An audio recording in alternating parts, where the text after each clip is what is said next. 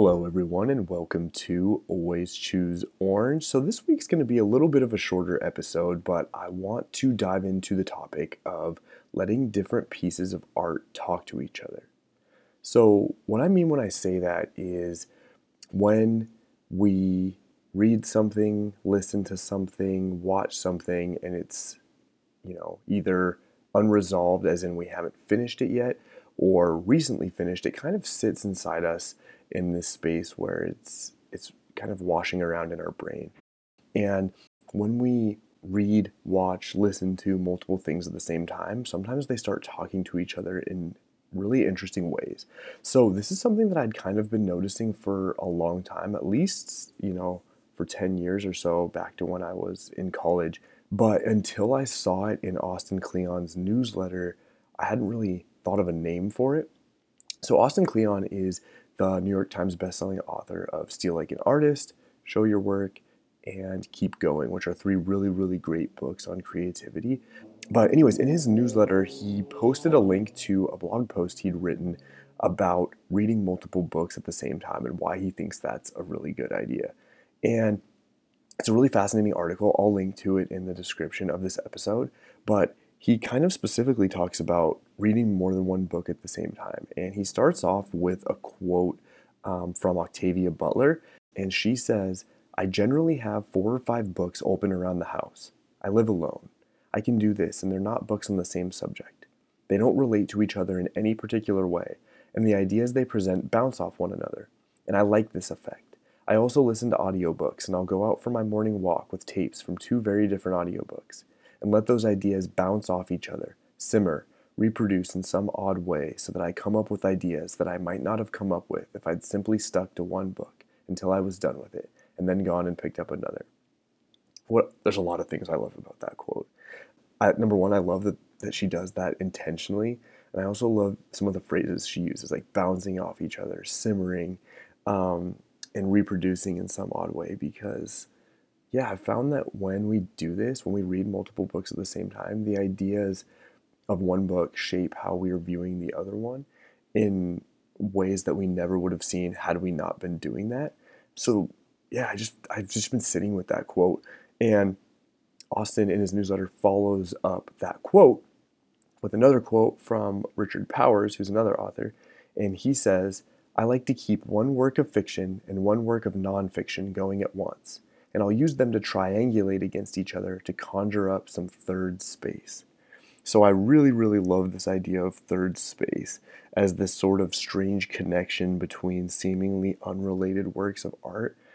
And I kind of wanted to just riff off of that idea and share a few instances where that's happened to me and what that looks like in actual practice. And as I was thinking about this, there's a couple, probably, I think I narrowed it down to about 2 ways this happens to me.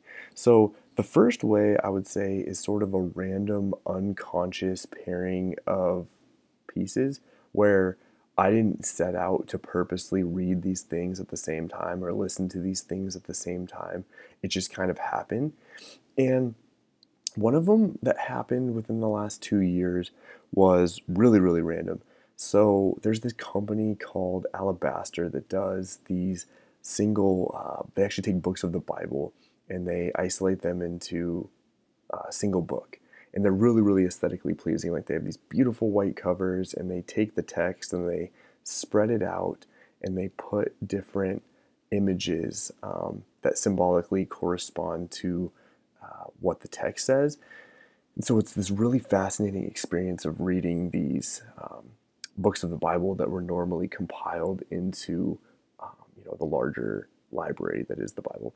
And I was going on a road trip with my family out from the Midwest to Seattle and Portland, and I brought a couple books with me. So I had just gotten, I believe, that Alabaster version of the book of Ecclesiastes. So I had that in my backpack, and Brandon Sanderson, one of my favorite authors, had just released part 4 of his Mistborn Era 2 series, and book 4 was called The Lost Metal. And I went and bought it from Barnes & Noble the day we left on this road trip. So I put that in my backpack also. And those were the 2 books I bought. And then on the way out to the northwest, we stopped at a thrift store, and I saw a copy of the book on the taboo against knowing who you are by Alan Watts, and I love Alan Watts. His book, Still the Mind, I guess it's sort of like a distillation of one or more of his lectures into a book form, but I read that in 2015 when I lived in Chicago, and that book really, really resonated with me. And I've listened to quite a few of Alan Watts's speeches, and just an amazing public speaker. And anyways, so I bought that book, and so I had those three books with me, and I started reading them all at the same time on this trip, and just based on however I felt. So I would start reading, some portions of the book of Ecclesiastes, and then I would read part of the Lost Metal, and then I would read part on the book on the taboo against knowing who you are by Alan Watts. And what was really interesting was that thematically, each of those three books kind of looks at death and sort of the temporal nature of life in some corresponding and complementary ways, but also some different ways too. So it felt like I got to have this sort of deep dive into mortality, death, sort of that, like there's a Japanese phrase that I've loved ever since I first heard it, mono no aware, which means like the beautiful temporary nature of life, or like the fleeting beauty of things, or sort of the beauty of impermanence.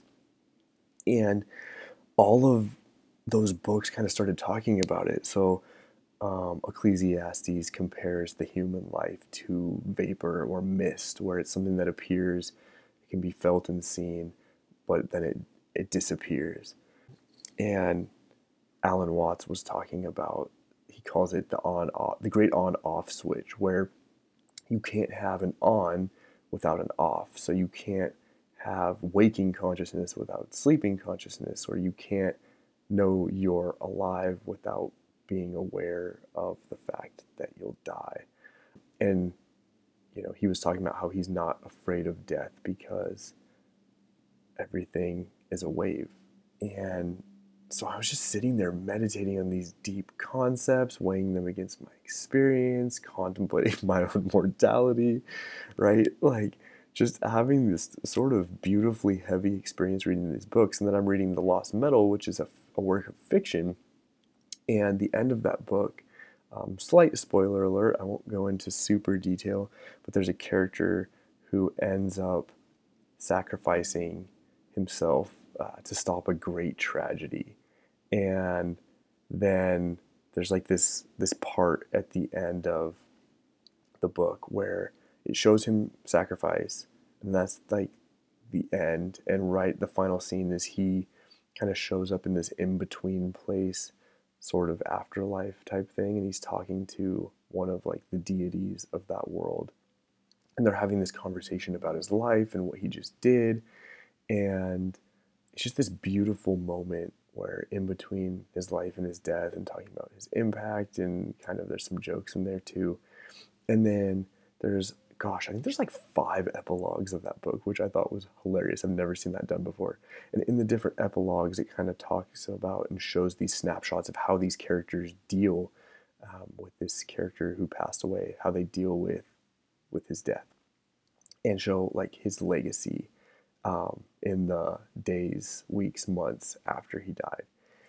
And so, yeah, I know that's a little bit sort of hazy, but that was one way where I saw these 3 works of art start speaking to each other, just to amplify the profoundness of the experience I had while reading them. And I'm so, so grateful that that got to happen. And some of it was by chance, right? Like finding that Alan Watts book at the thrift store for $1 and picking that up helped it talk to these other books. And so that's the first area that I've seen this phenomenon happen, which is sort of this random or maybe deep unconscious leaking between things that's very unexpected. The second way is what I call following the shiny things, which is a motto that I sort of step into now and again, which is just the idea of, I'm trying to think of the best way to describe it. For me, I find this pressure sometimes to follow through with a plan. So I really like making a list of books I want to read or albums I want to check out or movies I want to watch or whatever so I don't forget. And I love that. And I think there's a lot of benefit to that. It helps me remember things. It helps me have sort of goals and to actually end up checking those things out. The problem is sometimes I lean so heavily into that I don't follow sort of that spark of joy that happens when I watch something, when I read something, when I listen to something, in that natural progression of following sort of a thing that's tugging on me. And so I kind of fluctuate between those two extremes where I'm very list driven and then I'll sort of rebel against that by just following creative impulses. And I've found that when I follow those creative impulses, it leads to some really cool sort of walkie-talkie action where these different works of art start talking to each other in a more informed way than sort of these chance encounters I was talking about earlier. What that can kind of look like is one time I was reading Herbie Hancock's book Possibilities, which is his memoir, and there was a line in there where he was talking about Miles Davis as a band leader. The great jazz legend Miles Davis, Herbie Hancock started out by playing in his band. And he has this quote where he said, Miles didn't talk to us in music theory. One time we were walking down the street, he pointed at a woman stumbling down the street and he said, "Play that." And that just haunted me. I read that book in probably like 2019 and I'm still thinking about that line of like how to represent those things in musical form. And that line alone made me want to pick up Miles Davis's autobiography after reading Herbie Hancock's Possibilities. So I did. And immediately after finishing Possibilities, I started reading Miles. And it was so fascinating to see Miles talk about his life from his point of view versus how Herbie saw him, what the overlap was, what the differences were. And that experience it really enriched like my study of jazz and Miles Davis and Herbie Hancock because they both kind of each talked about each other in their respective lives. Another time that happened to me was I was reading, forgive me if I get the pronunciation wrong, but Gaston Bachelard's Poetics of Space, which is this great sort of symbolic work talking about different symbols and sort of their meaning, I guess.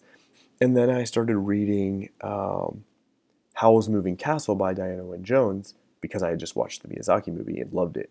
I started reading that book and then I started thinking about the castle as a symbol and Howl's room of the castle and how that was depicted both in the film and in the book as sort of a symbol for Howl's consciousness and his childhood and how he saw himself and his comfort and all these things that were kind of talked about in the Poetics of Space. And so those works began talking to each other and informing each other, and it's so fascinating. It's so fascinating, and um, it wouldn't, it just happened by following the shiny things, just the things that were exciting me at the time, and allowing those things to talk to each other and being open to that. So I think that's one of the things I'm hoping to do here is just talk about this concept and giving it a name so that as you read things or watch movies or listen to music or listen to talks, you know, it you can kind of be open to them talking to each other and seeing what that looks like. I love that idea of following the shiny things. And another example of that is when I lived in Chicago, my brother had discovered the Myers-Briggs personality test. And so I had taken my tests and all this stuff, figured out I was an INTJ. And so I was in a conversation with my brother and we were talking about learning how kind of our minds work and our different tendencies within those greater patterns of our personality. And so I don't remember if he recommended this or if I thought of it, but somewhere out of that conversation, we decided to like read books by notable people with our personality types. So I picked up Nikolai Tesla's My Inventions and then Jay-Z's Decoded because they were both supposedly INTJs. And reading those two books through the lens of how they thought and how they expressed their ideas was so fascinating. And looking at kind of this idea that both of them worked through a lot of their ideas in their mind. So Tesla said he would sometimes sit and meditate on ideas and build inventions in his mind for 6 months before he touched anything in his lab. And he would work through every piece in his mind before finally he would actually build the thing he had just imagined. And he said he would rarely, if ever, have to go back and change it because he thought it through so rigorously in his mind. And then Jay-Z talks about in Decoded how he doesn't write his raps down and how he would stand out on the street, early in his life and memorize all of them until the point where he would only have to go into the studio and recite them once, maybe twice at the absolute most, because he had rehearsed them so many times. So those parallels, I wouldn't have noticed or been looking for those kind of things if I wouldn't have had that greater context of the Myers-Briggs personality test. So anyways, that's like my short look into sort of that idea of third space, or, as I like to call it, the walkie-talkie. And I'm really curious if that's happened to you in a profound way. Let me know on Instagram. Shoot me a DM. Talk about how different works of literature have talked to each other in your life, or different films, or lectures, songs, anything of that nature, or even conversations that you've had. I'm really, really curious to hear it.